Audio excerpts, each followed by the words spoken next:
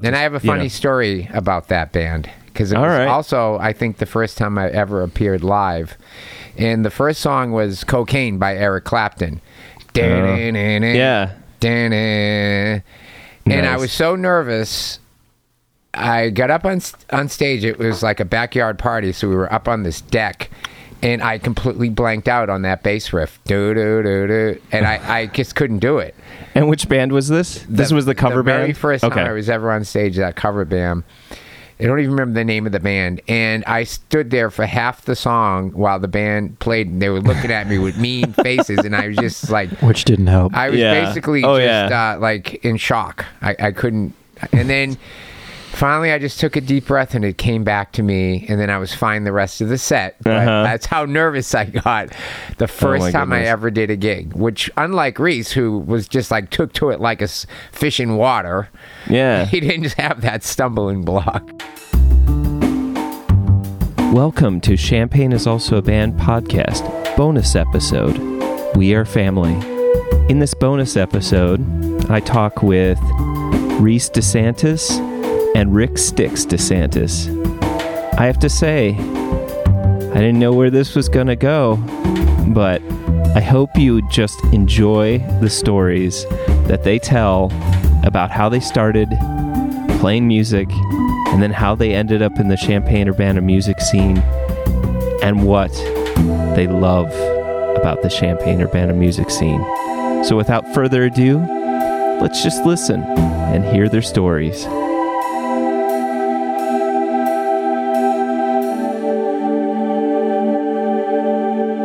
Reese, welcome on the show, and Styx, welcome on the show. Yeah. Thank you. Thank you for having us. All right. Excellent. Well, thank you for coming out, and I really appreciate everyone that makes the trip out here, because it's fun. It's exciting to be out in the country. I don't get an opportunity to be out here very often. Let's see. Whose list should we start with first? I mean, let's see. We've got, how about we start with Reese, who is the son. So we have a list of bands, all local Champaign bands, if I remember correctly. They're all they were located here. So we've got Saint Psyche, we've got the First Annuals, Bad Columbus, Kirby Jays, and the Ravenettes. We have Cassius, and finally Gould Jr. So which is a current band. I think all the Gould Jr. is the current band, and the rest are no longer, unfortunately, in existence. Although there's definitely people that are still of those groups that are still making music and right. I mean, like bands when I'm needed, and even I play in a band called Power of Dusk 2 times this summer, strictly just because they asked me to fill in on an instrument. And those 2 shows, I mean, I played a separate instrument. First time was drums, second time was guitar. And with Gould Jr., they have Elliot Ross, who's been a great fill-in. Well, I mean, not a fill-in. He is the drummer now. So I've come back and I've been the fill-in since he's still a student. So when he's gone away up to the suburbs, which is where he's from, and I go back to where I'm from for the summer, and just like, hey, Reese, we works out perfect. We want to play some shows. You want to play the songs you wrote with us? They have a big show coming up, actually September 1st, I believe, at the Loose Cobra. On the Dry Look, and I do. I did Tractor Kings. I'm really looking forward to the Tractor Kings. Are probably at this time my favorite Champaign-Urbana band. And later in that month of September, they have another show in Chicago. Still being worked out who's on the bill, but that will be exciting. My personal favorite venue in Chicago will be at the Beat Kitchen. And anyone who's been to the Beat Kitchen is just like, what? Yeah, that's great. That's awesome. Yeah, excellent. And then I guess Styx. Yes. Let's see. You have quite the extensive list, and some of them started off in, I believe that was in Boston. Yeah, was where you were. That's right. So we've got No Vacancy, That was the first few bands were my hometown, Milford, Massachusetts. So, all right, about 40 miles from Boston. And then you just gigged around that area and that kind of thing. Worcester, Massachusetts. Is the Maniputics next? No, you've got your cover band that you were telling That's about right. earlier. See, No Vacancy actually never did a show. So does that count? But we practiced for Why not? 2 months. What? Then I would have twice as many bands. Well, that was the first time I ever got in a room and somebody say, "Hey, let's do a band." I've been in bands. Maybe we did do a show. I don't remember, but it felt like a band to me because we practiced and I had this really cool girl, Lisa Bertnazzi, who was in my high school singing, and it felt like a band to me. Whether we did a show or not, I don't know. And then I did that cover band, and then the Maniputics was with some of my best friends from my hometown. Nice. We were doing a lot of shows in Worcester, Massachusetts. All right. So and then Lou Miami and the Cosmetics. Lou Miami and the Cosmetics. Lou Miami is a Boston Rocks icon. The guy's legendary in the Boston, New York, New England. Yeah, you got to Google Lou to really understand what I'm talking about. I actually roadied with them before they asked me to do some shows with them. It was sort of like a glam, alt indie band with emphasis on glam. And shortly after I joined the band, he changed the name of the band, which could have, I guess, been on the list, to The Neon Desert. And we went all country. What? And we adopted a pedal steel player. And we started singing country original songs. And the highlight of that was in 1987, we opened up for the Cramps. The Cramps. At one of Boston's biggest rock clubs. And there was 2,500 people in the crowd. So for me, that was pretty exciting. And I got to meet members of the Cramps, Lux Luthor and Poison Ivy. Specifically Poison Ivy, I'm a big fan of. But that was exciting. Unfortunately, that was the last project that Lou Miami had put together before he moved to L.A., where he got strung out on heroin, and unfortunately, God rest his soul, he overdosed, and we lost Lou. Oh, my. Yeah, it saddens me to even think about it, because he was really such a great guy. Well, that's been 3 bands. Yeah. The Dineros. Do you want a story about every band? Or just I was just going to go ahead and list them off, and then I just thought we could just pick Sure. things. I do feel like I feel like the collective knowledge between everybody in this room could probably several episodes. Yeah, we'll get back to it. Probably. So it was we were at the Dineros, and Inhale Mary was which was the first band that I actually fronted. All right. Were you playing bass at that time while singing as well, or? Exactly. Okay. Singer-songwriter, bass player. Gotcha. And King Moon, Razor, Guns of Elvis, and now it looks like San Francisco. Correct. Yeah, you've this is 91, and you've moved to San Francisco. I'm pushing the Ghirardelli really hard. Here, but San Francisco's famous chocolate tier. So this is also where I come in San Francisco. All right. Yeah. That's right. I took his mother on our very first date was at Ghirardelli. Oh, really? It really was. That's where we went, and she had the best time. And I'm like, I had such a good date with this woman I had just met named Kelly. I thought she was absolutely amazing. She is amazing to this day, and what a great memory. Ghirardelli, if you've never visited it, it's a great place to. I've heard all the. I'm gonna dig in right now, actually. Yeah, absolutely. Well, you specifically said dark chocolate with nuts. Yeah, I was hoping to get the little squares nuts with that, but unfortunately, they didn't have a bunch of where I went. We would usually buy this anyways. Oh, all right. So, sounds good. So you did it. Did it, Sven? Intense dark. He loves dark. Okay, that's good. That's all right. I'm all about the endorphins, I guess. Yeah, the runner, and I think, didn't you even run the night of Svenstock? Yes. Yeah. How did you hear that? He was no, here's the thing. So I don't know. I do that a lot, actually. I'll run really late at night, and I I'm not keen on telling most people because it's just I don't know, it's just a weird thing, so I just don't. But like, I can cut that out, you know. It's all good. No, it's not a big deal. I think it's cool. I just tell the moment.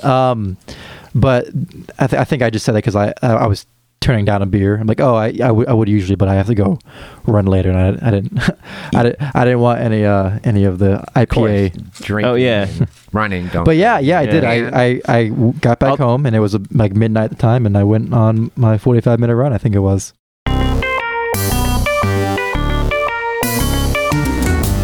Champaign is Also a Band podcast is proud to support Exile on Main Street.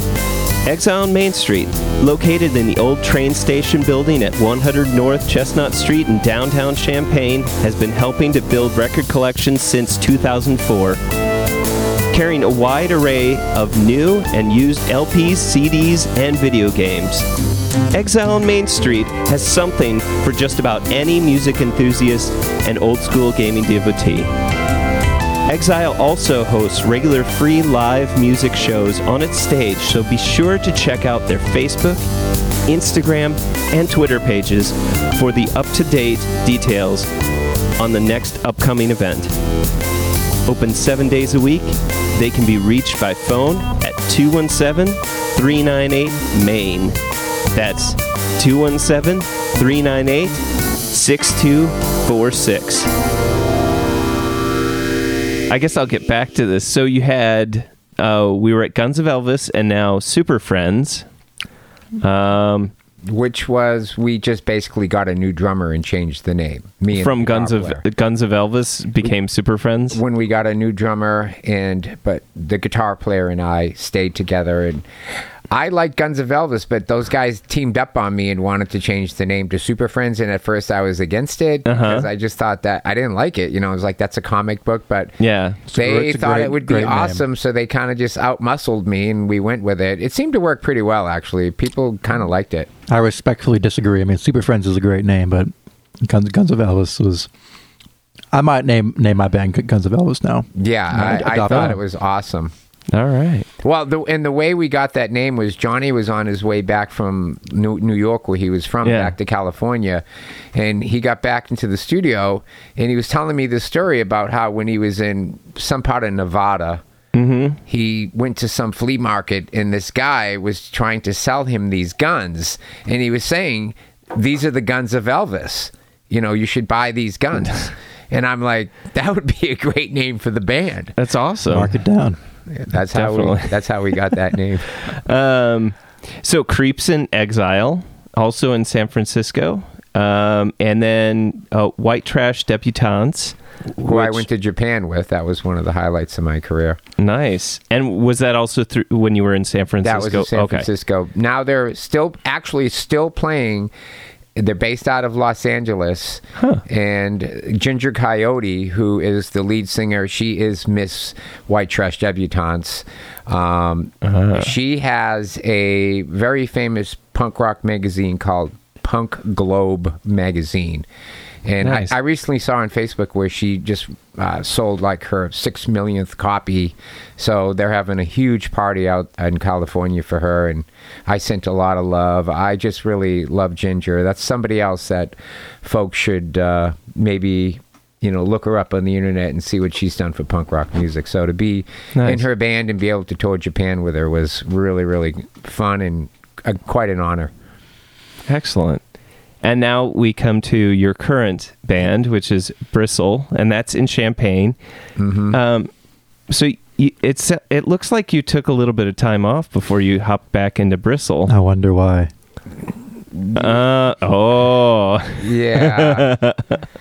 Yeah. When someone got in the way. When Reese was born, I was actually still playing in the Creeps in Exile, but his mother felt like it would be better for her and for him if she relocated to Illinois, because she had her family was from this part of the country.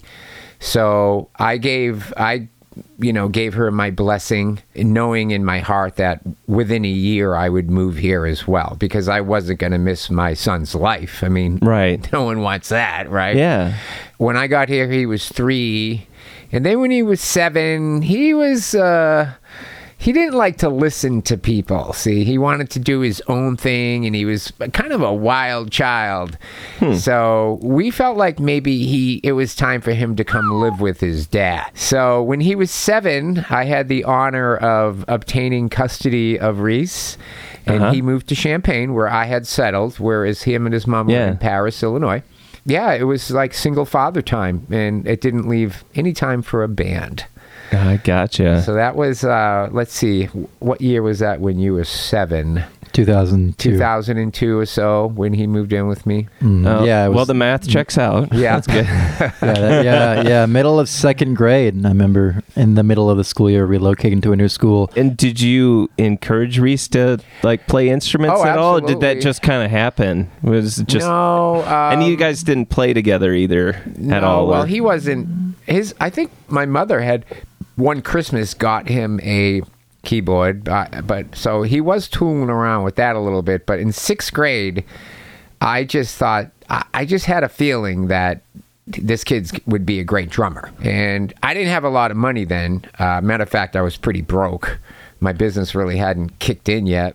I knew that I had left an old drum set back in Massachusetts with a friend of mine, Bob Stone. I let him borrow it, and I never got it back. One of those deals.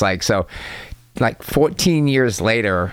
I still have it. I didn't even have his phone number that was anymore. My Stoney impression. He's one of my good friends, but we had lost contact. There was no Facebook then.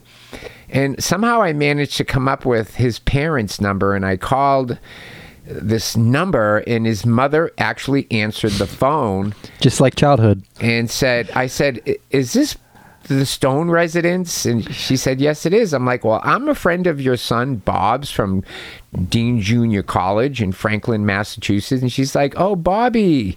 And I'm like, yes. Can you give me his number? Anyways, I got in touch with Bob and said, do you still have my old drum set? And he's like, well, yeah, I do. I'm like, well, I'm coming back to Massachusetts this summer, and I'd like to take it back to Illinois because my son wants to play drums.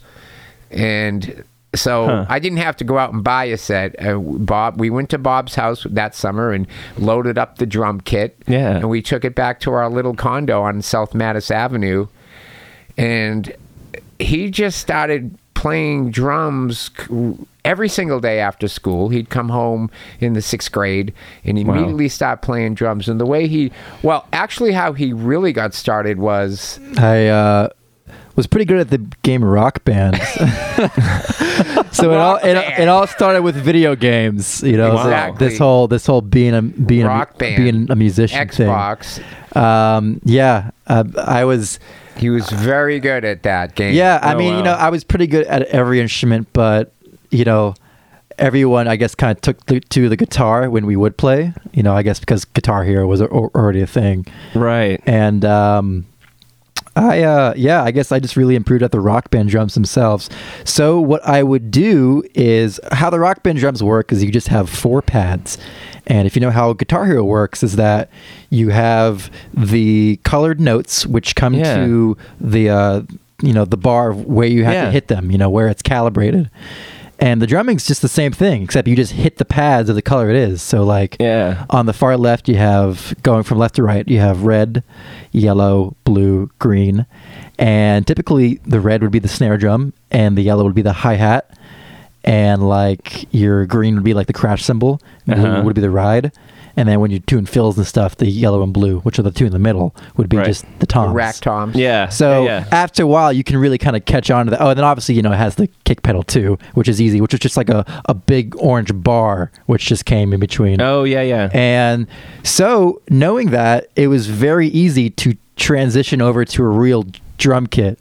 And sometimes as a way of learning a song really fast, I would just let the track play on Rock Band, but play an actual drum set. So I'm on this actual drum set we got from Bob Stone in my room, and just watching the track on this video game, and there's a yellow, so I'm hitting at this crossover. I'm hitting the hi-hats to the yellow, and when the red would come, I'd hit the snare. Wow. So I mean, I don't know if just catching on to drums quick was just in my bones, or if that was a shortcut. Well, Rock Band. If others, we would go to Best Buy when he was like 8 or 9, and a crowd would gather. I mean, because Best Buy would set up like a drum set. Yeah. Yeah, to test out Rock Band for yourself. You could try it, and a big crowd would gather because most people didn't do the drums very well.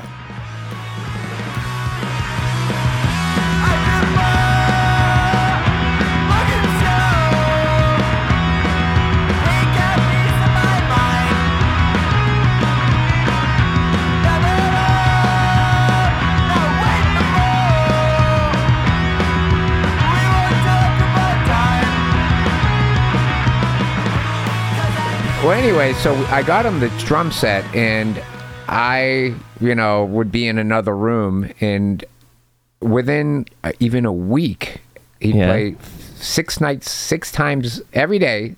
So after even just 6 or 7 days, I was like, man, the kid got a lot better in 1 week. Yeah, and I just kept getting really good. He never had a drum lesson. And I just, after a few months, because at first maybe I was like, oh, this is going to be a long, arduous process of me having to wear earplugs. But within like a month, I thought it was good. And it sounded good. And I didn't even mind listening. Yeah, and it wasn't 6th grade I got the set. It was the end of the summer in between 7th and 8th grade. I'm pretty sure. Oh, really? Okay, my bad. Yeah. I could have sworn you it was 6th grade. But. No, because I remember a year later is when I joined St. Psyche. Yeah, but what about when did you do the talent show at Edison Middle School? Yeah, that was 8th grade. Yeah, that was I guess technically, that was my first performance. He did this talent show. So this was 8th grade for you as St. Psyche?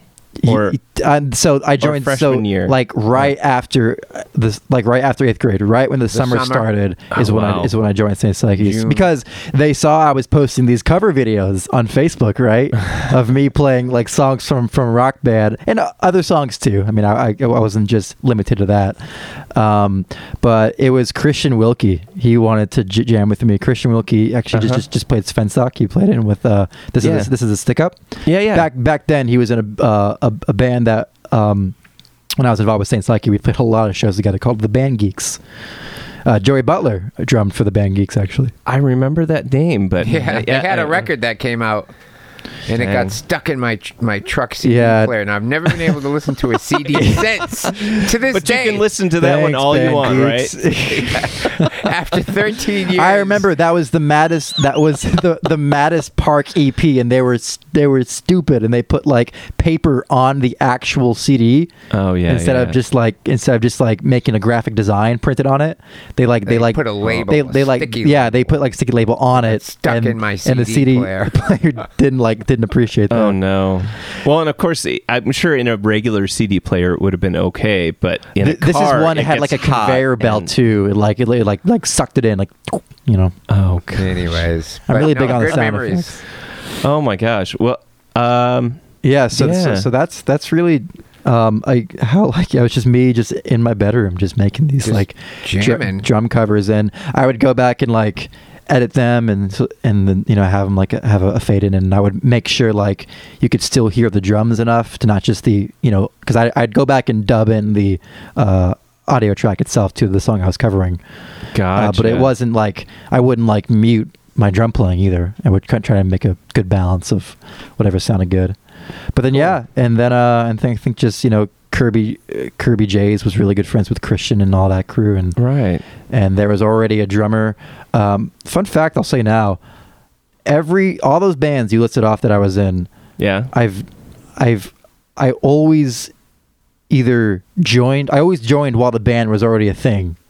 So I was either replacing somebody or I was like a new addition as an instrument. Except for Gould Jr. Okay. No, Gould Jr. was already, or they had a different name because they were from the band Lotto, and they already had a show or two before I joined. Yeah, Dylan, who was played guitar, former guitarist of Gould Jr. He played drums. Oh, and I forget what they were called. They would know, obviously, but because Gould Jr. formed. Well, hopefully somebody Lotto in the band would know. It's just like, wait, I thought you knew. Yeah. It was like a name and the Vincents. It was like rings a bell. Like Carlos Monti and the Vincents or something like that. So I texted Gould Jr. and it turns out that it was Jan Michael and the Vincents. And that was their band ladder name. And then they did another show, I think. And then they asked me to come play. We're getting off track in the order here, but they asked me to maybe come play guitar because they wanted a second guitar player. And when we were jamming, I think Dylan and I just both knew that Dylan was a better guitar player than I was, and I was a better drummer than he was, so we just switched and it worked out a lot better. Champaign is Also a Band podcast is proud to support Jubilee Cafe. Jubilee Cafe is a free weekly meal program at Community United Church of Christ, 805 South 6th Street in Champaign, Illinois.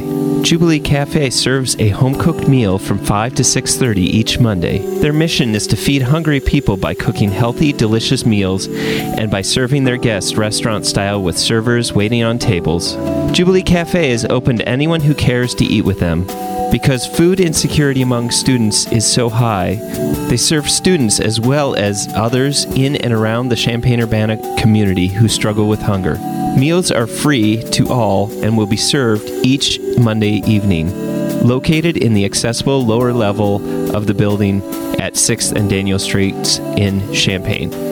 For more information on the meal or how to volunteer, go to the Jubilee Cafe CUCC Facebook page or email them at jubilee.cafe@community-ucc.org.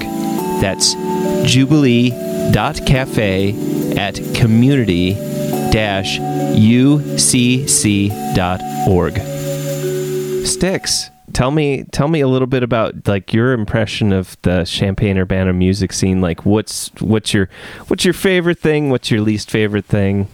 Urbana to me, I think of them as one city. For a small city, and I have spent most of my adult life in larger cities and being involved in the underground music scenes in those cities. I'm impressed with the size and the amount of bands that's going on here. Unfortunately, it seems like at this very moment there seems to be, well, we had a few really key live venues close. Right. But when Matt Talbot came along and opened up the Loose Cobra, so we've had some good things come our way. But it's a very vibrant scene. Yeah. There's a lot of really great music. I think would you say it's mostly indie bands in this city? I'd say everyone's pretty independent. For a while, people were even saying how like there's the Champaign sound. I haven't heard that in a while, but back in like 2009 through like 2012, the bands around then. I think a big example of that was like Hank kind of took it on, and like Rusalka. People were throwing like the Champaign sound over at them. That term at least. Seems like there's been kind of more 1,000 bands have come and gone. There's kind of a resurgence. I feel like Braid, another one. Oh yeah. Well, and I was going to say a little bit more leaning towards some noise, kind of experimental sounds and stuff like that. Yeah, absolutely, like the shoegaze kind of thing. Yeah, it is. It's the Champaign sound kind of is this like shoegaze / punk / I don't know what to call it because who cares what to call it? You know what I mean? I mean, true. like I guess like, you know, all these like genres and like subgenres. Yeah, it's helping us communicate. But I mean, you know, like it can. You just got to hear it. And then whatever your interpretation of it is, your own subjective interpretation. And I would certainly second the lack of venues happening, and actually that seems to be a pretty common answer from most people. Although I feel like it pushes the DIY scene to be more thriving. I feel like it's coming back. It comes. And this is what I've just talking to people who have been around for a while here, and what I've come to notice, and they're just kind of solidifying what I thought. It definitely comes in waves. The first show I ever went to was the JFK House. I don't know if you remember that. I'm not even aware of that one. And then Error House was one of these. The Dude Ranch. Oh my gosh. And American Footballs, what was their house called? I don't think it was a venue. I think they just lived there. And then put it on an album cover. Yeah, put it on an album cover. Yeah. When I discovered that band, I didn't even know that like they were from Champaign for a while. You know, Yeah. And that just piqued my interest even more. And some of their live recordings are from the original Blind Pig, Yep. and it's pretty amazing. So I guess, Reese, do you have anything to say about the music scene in general, and like if there's anything that you think of as, well, I mean, you know, since this was where I spent my youth, I didn't move from city to city, then come here in my 30s. So it was a lot more formative for me. Yeah. I think before I got involved in the DIY scene, I didn't really know anything about even like the phrase what a music scene was. I didn't really know anything about that. I think I'd been to the Canopy Club like twice. First show I ever went there was in 6th grade. Dad took me to see Gwar. Oh, that was nice. Amazing. Yeah, that was a fun show. Because I know Gwar from back in the day, and they would come to my loft in Boston after their shows and hang out and party all night long. So when I saw they were coming to Champaign, I'm like, he's in 6th grade. Perfect time to turn him on to shock rock. Nice. And we sat up in the balcony where it was sort of safe, where we wouldn't get blood spewed on us. I'm sorry. Actually, I mean, like I was in bands before I went to my first house show. So I guess my introduction was with Saint Psyche and just practicing in a basement with other people in Saint Psyche. At Kirby J's house. At Kirby J's house. Yeah. And have to go pick him up. And I mean, like the first show we ever did was like by Dallas and Company. Remember that? Yeah, I do. In front and back of Cubby Knox's father's like studio. They called it the Kids Are All Right Fest, or Christian Wilkie liked to call it Cock Fest. That what do you call it? I remember that show, a hot summer day. Yeah. Bands like Blood for the Masses were active then and played. Was Caleb in that band? Yeah. We saw him play in his most recent band this past July. War of Ages. At Audio Feed out at the Champaign County Fairgrounds with Gould Jr. paid. Jim Eisenmeter's festival, Audio Feed. Yeah. And then Bristol played, so Reese and I both got to play the same festival, which was kind of fun. I was going into high school, so it was the summer in between middle and high school, and they were all going into their junior year. Everyone else who was in Saint Psyche, so I was sort of just the incoming freshman, I guess. Baby in the house. Yeah, I didn't really talk all that much. I was just back there playing drums, but they liked what they were hearing, and it was a lot of fun for me. The IMC was by far the most popular venue. That crowd, that like high school crowd back then, we all played with an evening with your mother. We played so many shows with them. Like I said earlier, the Band Geeks we played a lot with. First annual. Holy cow! I must have seen. I think I saw that. It was before Joey had joined. An Evening with Your Mother, right? And it was just the three of them, and then but Band Geeks played that night, right? At IMC. They played a lot of shows together, and as Dad just said, the band that followed Saint Psyche. So Saint Psyche only lasted like the fall of 2010. And then just fell apart. That's just how it goes. And not long after, the second semester of school started, and I decided to take up as an elective music survey with Centennial Choir director Marion Wyatt. Was teaching that, and I had Nate McDuffie was in there with me. He was a senior. I was a freshman. And him and I just kind of hit it off. He was really into Sublime and the Red Hot Chili Peppers, and I think that was like our first conversation, just sitting in the back of the choir room, because he had like a Sublime T-shirt on or something, and I'm just like I'm gonna talk to a senior, I'm gonna make friends with a senior, being a freshman, and I was already kind of jamming with this kid from St. Joe. His name was Will Barker. But him and I were just jamming. I would go over to St. Joe. He had a drum set there, and he was pretty good at guitar, and he already had songs, and he had a big pedal board, and I would just kind of jam with the songs. And we actually played the first annual show was with the other bassists, because First Annuals, like I said, was already a band, like all the other bands. Yeah. And so they already had a bassist and a drummer. But Will wasn't getting along with the drummer, so I started jamming with him, and I think just the bass player just got busy. And so this kid who I met in Music Survey, Nate, when I found out he played bass, I'm like, you should come jam with me and this other guy. And Will was also a senior at St. Joseph Ogden High School. And so he came over to jam, and the vibe was right. And we moved our rehearsal space from St. Joe to Nate McDuffie's attic in Champaign, off of Green, and here in Champaign, Green Street. And we have a lot of good memories of and the winner of the 2010-2011 school year. Of we had a lot of snow days my freshman year of high school, and we would just spend those snow days just up there in the attic, just working on songs. Once Nate joined the band, we just wrote a lot of new songs. And since we were all high schools, and I was really involved with that high school scene I was with Saint Psyche, and the members in Saint Psyche were still, going to shows and everything too. Again, primarily just at the IMC. I mean, that was the hangout spot. Wow. Sometimes places like the Iron Post too, but with Bad Columbus, it was just hard to find all ages venues. That was just a thing back then, and. Yeah, the First Annuals got involved, and we played a lot of shows with the Band Geeks and a lot of shows with An Evening with Your Mother, and a few shows with both of them at the same time.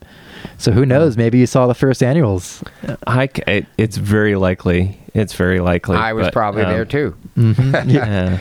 And the First Annuals lasted for a while. In the midst of playing with the First Annuals, again, just mutual friends within the IMC high school scene. There was this band called Bad Columbus, and it was just Patrick Shea, Max Chagou. They're just two kids who were actually my age and not old as seniors, who were just a duo. Max played guitar and Patrick played ukulele, and they were over at Urbana High School, and they were prospective about maybe just having a drummer. Mm-hmm. And I just jammed with them, but I'm like, you know what? I'm going to try something new. So instead, I had a very minimalist kit. Just had a floor tom, snare, bass drum, and a cymbal, like really up high, that I kind of had to like reach up for just to be weird and goofy. I mean, I would play with the hi-hat sometimes, but when we recorded, I didn't. You ever use the hi-hat? I want to tell you that we just can't be friends. I want to tell you that we just can't be friends. I want to tell you that we just can't be friends. But so that was like all in the midst of like just beginning high school for me. So just being in this community where we're all expressing ourselves and supporting each other already. Granted, it wasn't a big community. There was just there was always like the same people going to the same shows, right?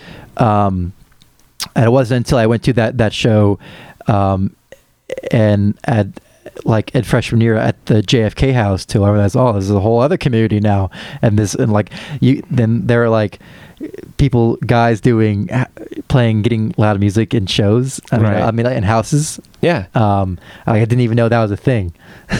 You could play in someone's basement. Best memories of your because that was like kind of like that was really new and exciting, and just polarizing from what I was used to. Is just like guys who are way older than me, just in the basement, just drinking beer and like moshing and like hanging on the pipes in the basement. I mean, like the crowd, like at the house show scene back there was crazy. People got comfortable really fast. Really? Yeah. But again, with that too, it was a lot of the same Must people. have had higher ceilings, though, right?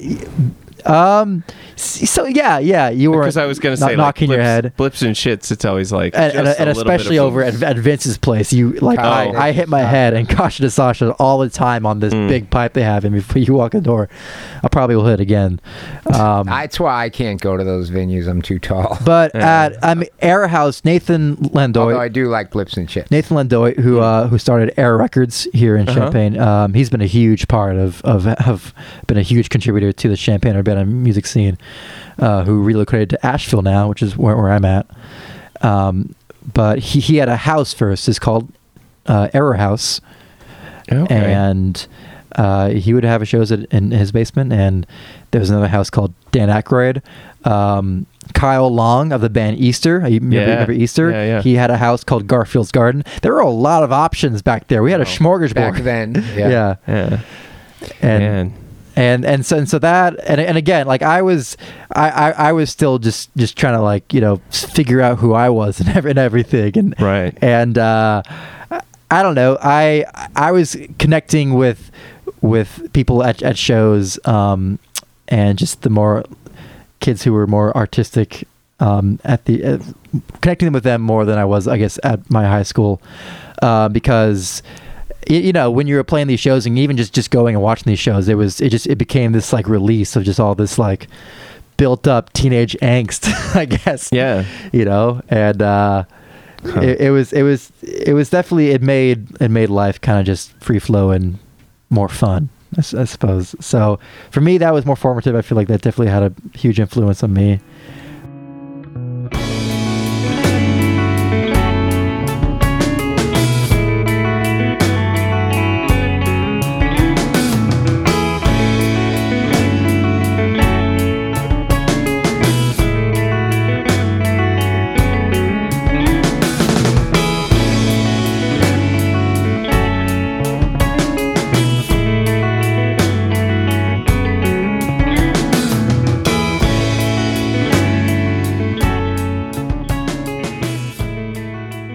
I was going to ask you about the formation of Bristle, like how that all happened. Well, let's see. I think Reese finally reached an age where I felt like he was going out and going to these house shows, and he was independent, and I just felt like, okay, I can start going out again, and just certainly got more involved with, at first, just going out and checking out Champaign-Urbana bands. My favorite band, even still, in the top 3 or 4 bands of Terminus Victor.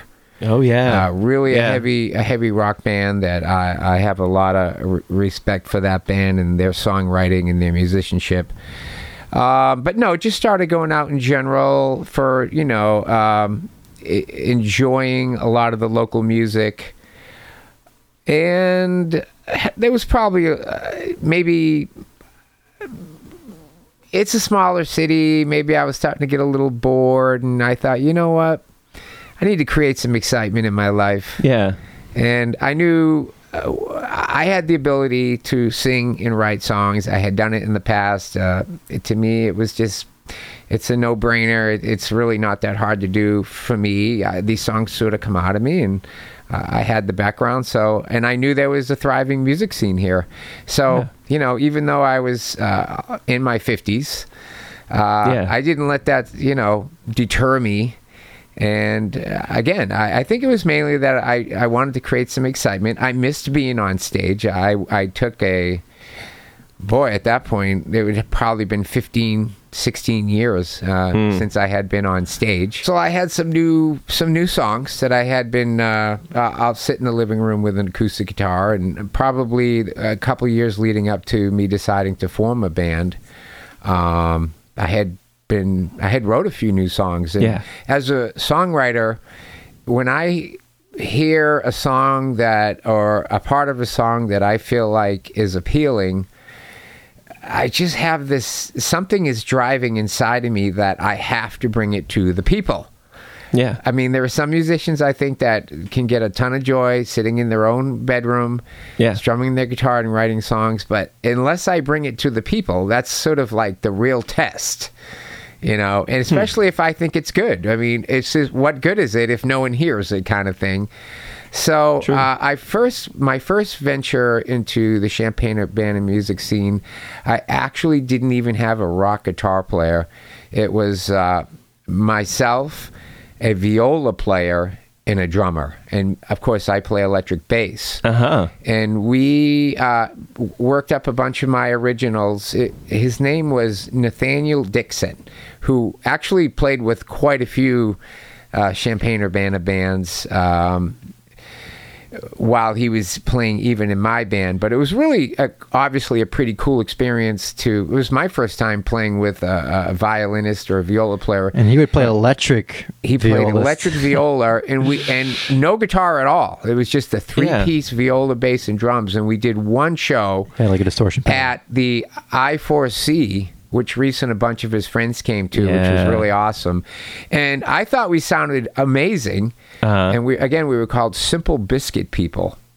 Unfortunately, the very next day... It wasn't on the list. That's right. I forgot. It's another. Well, I mean, it became Bristle, but you still had other bands that were the same band. Just what happened is that drummer got engaged and basically quit the band shortly thereafter. So after working on these songs for over 2 months, we did a show and then he quit. So it's like, oh man, So a few people had mentioned to me, some of the older cats on the scene, about this dude named Mike Prasad, who was supposedly this multi-versed instrumental guy. He could play guitar, he could play piano, he could play sax, he could play drums, he could do it all.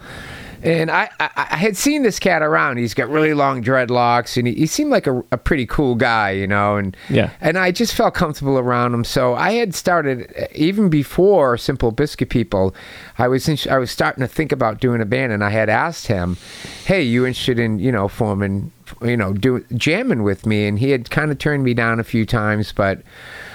after this drummer had quit, I ran into him again and I asked him again, and I guess I just caught him at the right time.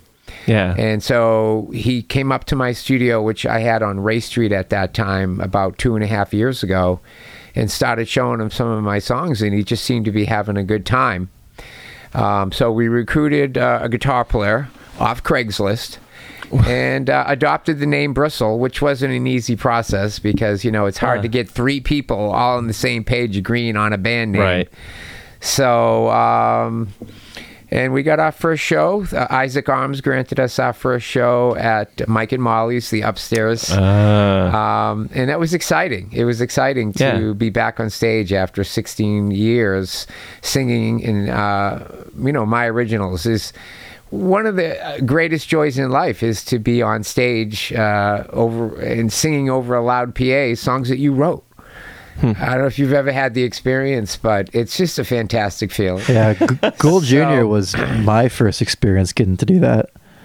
The track My Sabella was just something I decided to throw in at the last moment and sing lead vocals on. Right. Yeah, but fun. Play drums and sing and. Yeah, it's something. I have a new client named Graham Edwards who just moved to Champaign-Urbana from Hollywood, where he was a Grammy Award-winning producer working with such acts as Korn and Avril Lavigne. And I was talking to him the other day, and he's expressed a sincere interest to stop working with Champaign-Urbana bands. And he wants to get involved with the scene. He's going to continue to produce from his new studio in his home in Southwest Champaign. But he doesn't want to just limit himself to what he's done and what he's known from the West Coast. He moved here to get involved with the local music scene and bring his talents and his contacts to benefit us all here in Champaign-Urbana. And him and I were talking about Earth Analog Studios in Tolono, and he wants to work with Matt in that studio and record with bands. Matt Talbot. Yeah. So this guy just kind of landed here like last week, and he's excited about becoming, somebody that is, could potentially be pretty influential, and have a real positive impact on our local music scene here. So excited to meet this guy, and I'm glad I'm his handyman. Nice.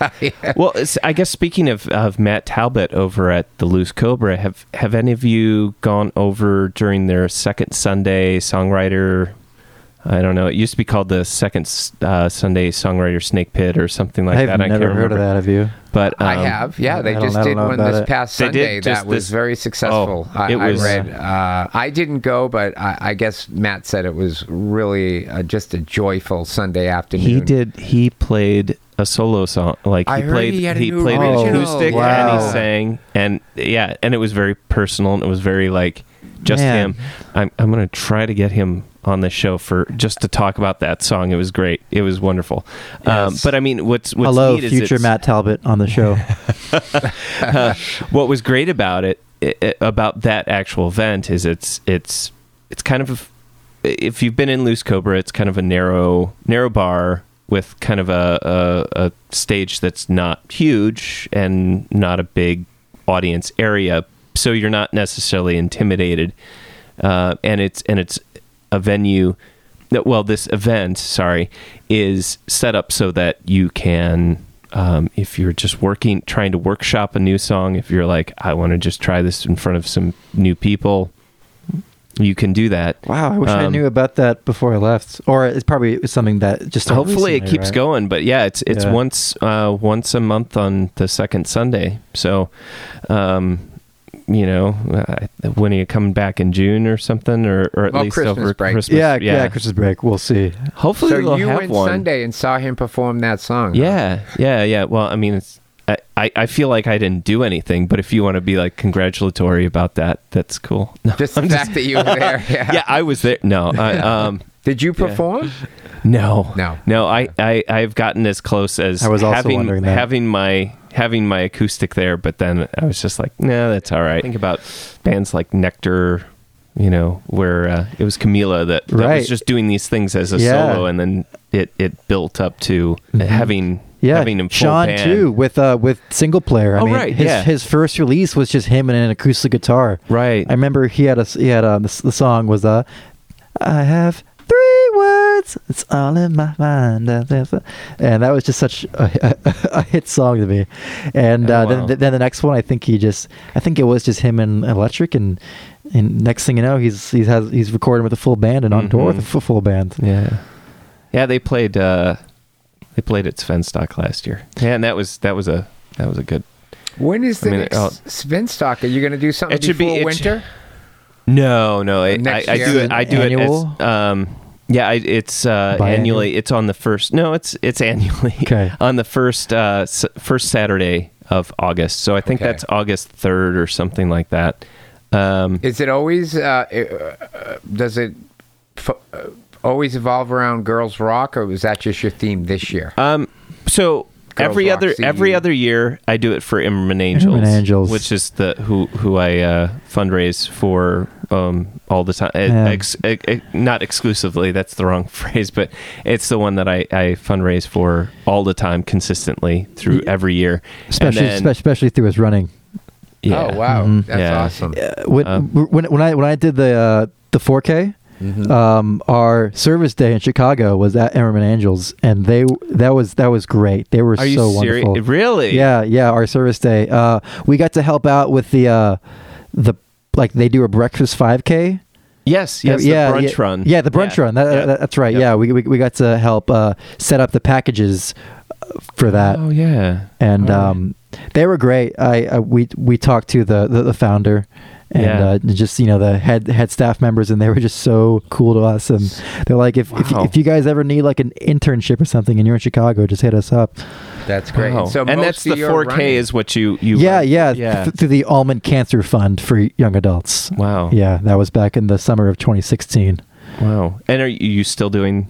You still fundraising? Yeah, working with them at all? I mean, like once you do the 4K, I mean, you're a 4K alum for life, and it's definitely like a community we stick with. We have a Facebook group called 4Couch.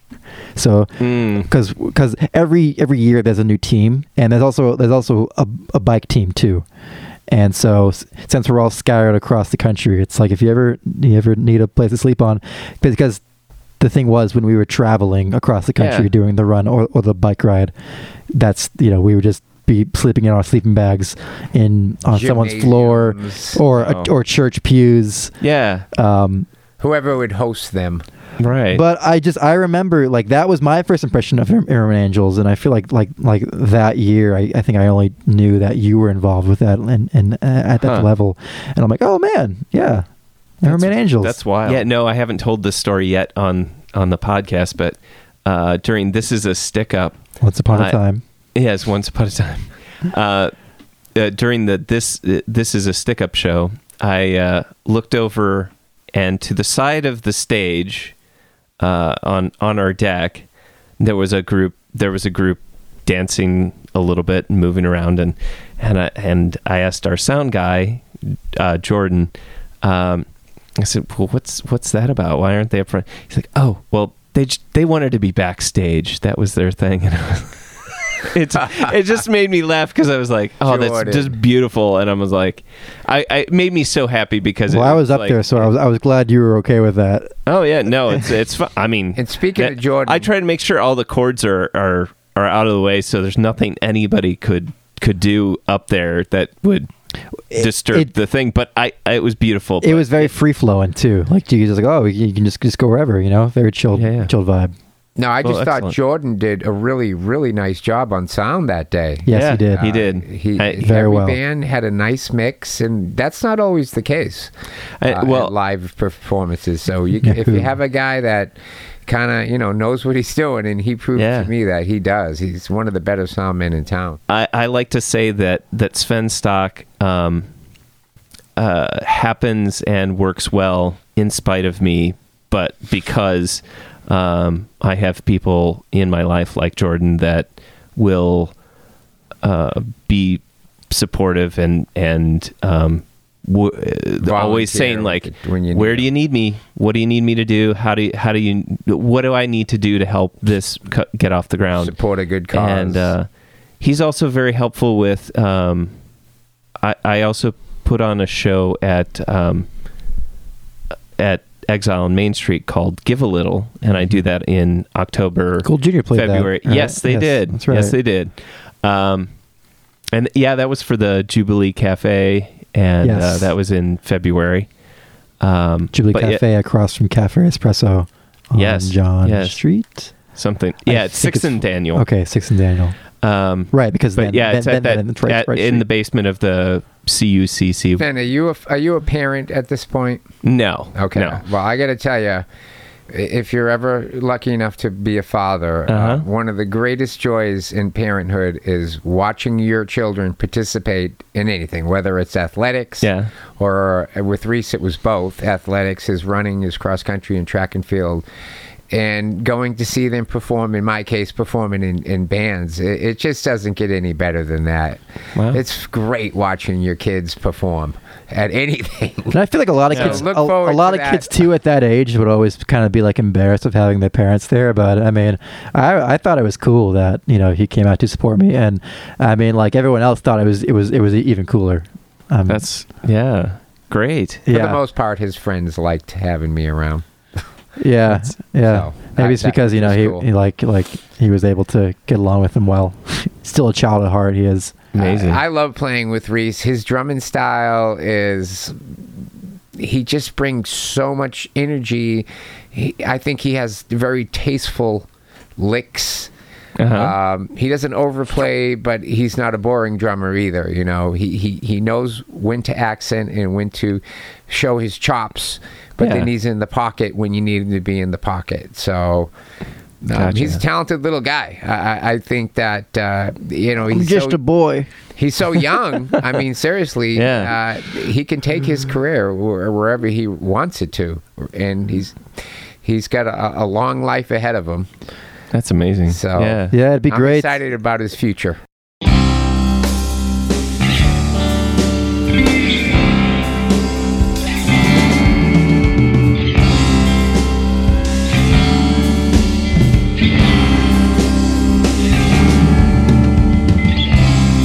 Having a party in my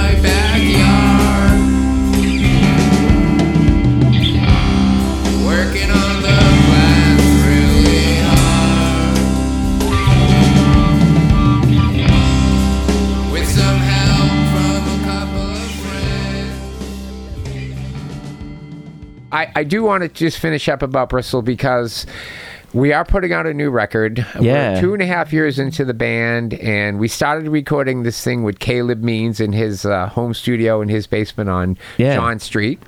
I hadn't worked with Caleb, but I got to say the guy's an incredible sound engineer. We're really, really pleased, and I found him super fun and easy to work with. He has a lot of great suggestions, but he's not pushy. It took a while. By the time we got the artwork done and everything mastered, and today is the day. Just coincidentally, today is when the FedEx truck rolled up and dropped off 100 CDs on my front steps. Oh, man. So as of today, I haven't done a whole lot of promoting, but the Bristol CD is out.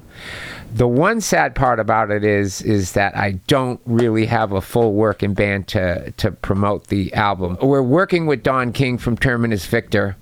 He's done a few shows, 3 shows with us over the last month and a half. He's an incredibly busy guy. He's also in 3 or 4 bands.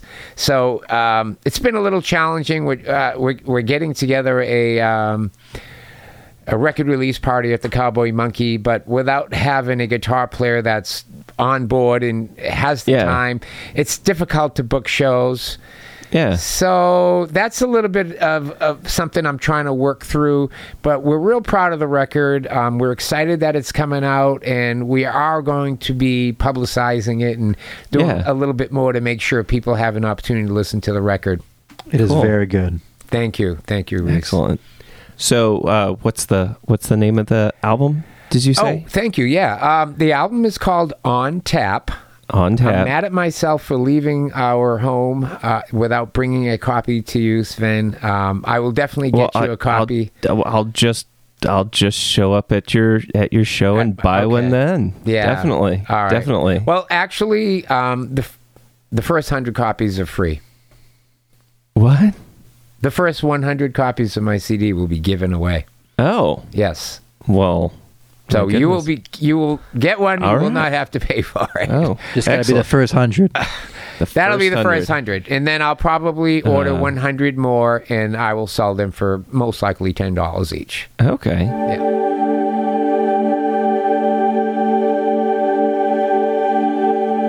Thank you for listening to Champagne is Also a Band podcast. Thank you for listening to Champagne is Also a Band podcast. This is Reese reminding you. This is Styx reminding you. Great music is out there. Great music is out there.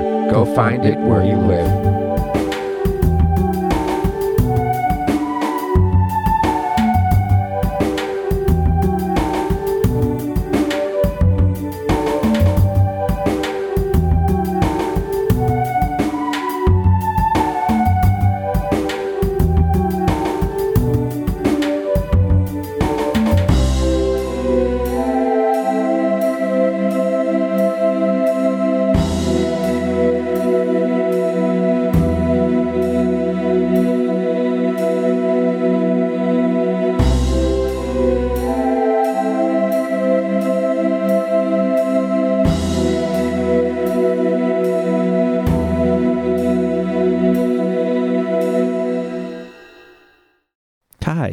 Do you like inane babble? Do you like wasting lots of time? Well, Damien Duffy After Dark podcast might just be right up your alley. Brought to you by Blue Box Studio.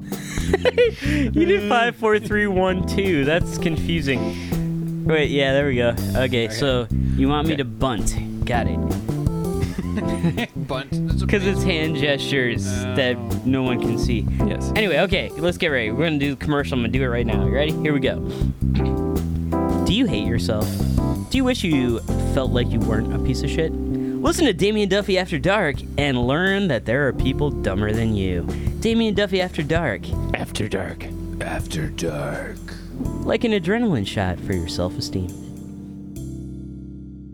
Blue Box Studio. South Speaker on the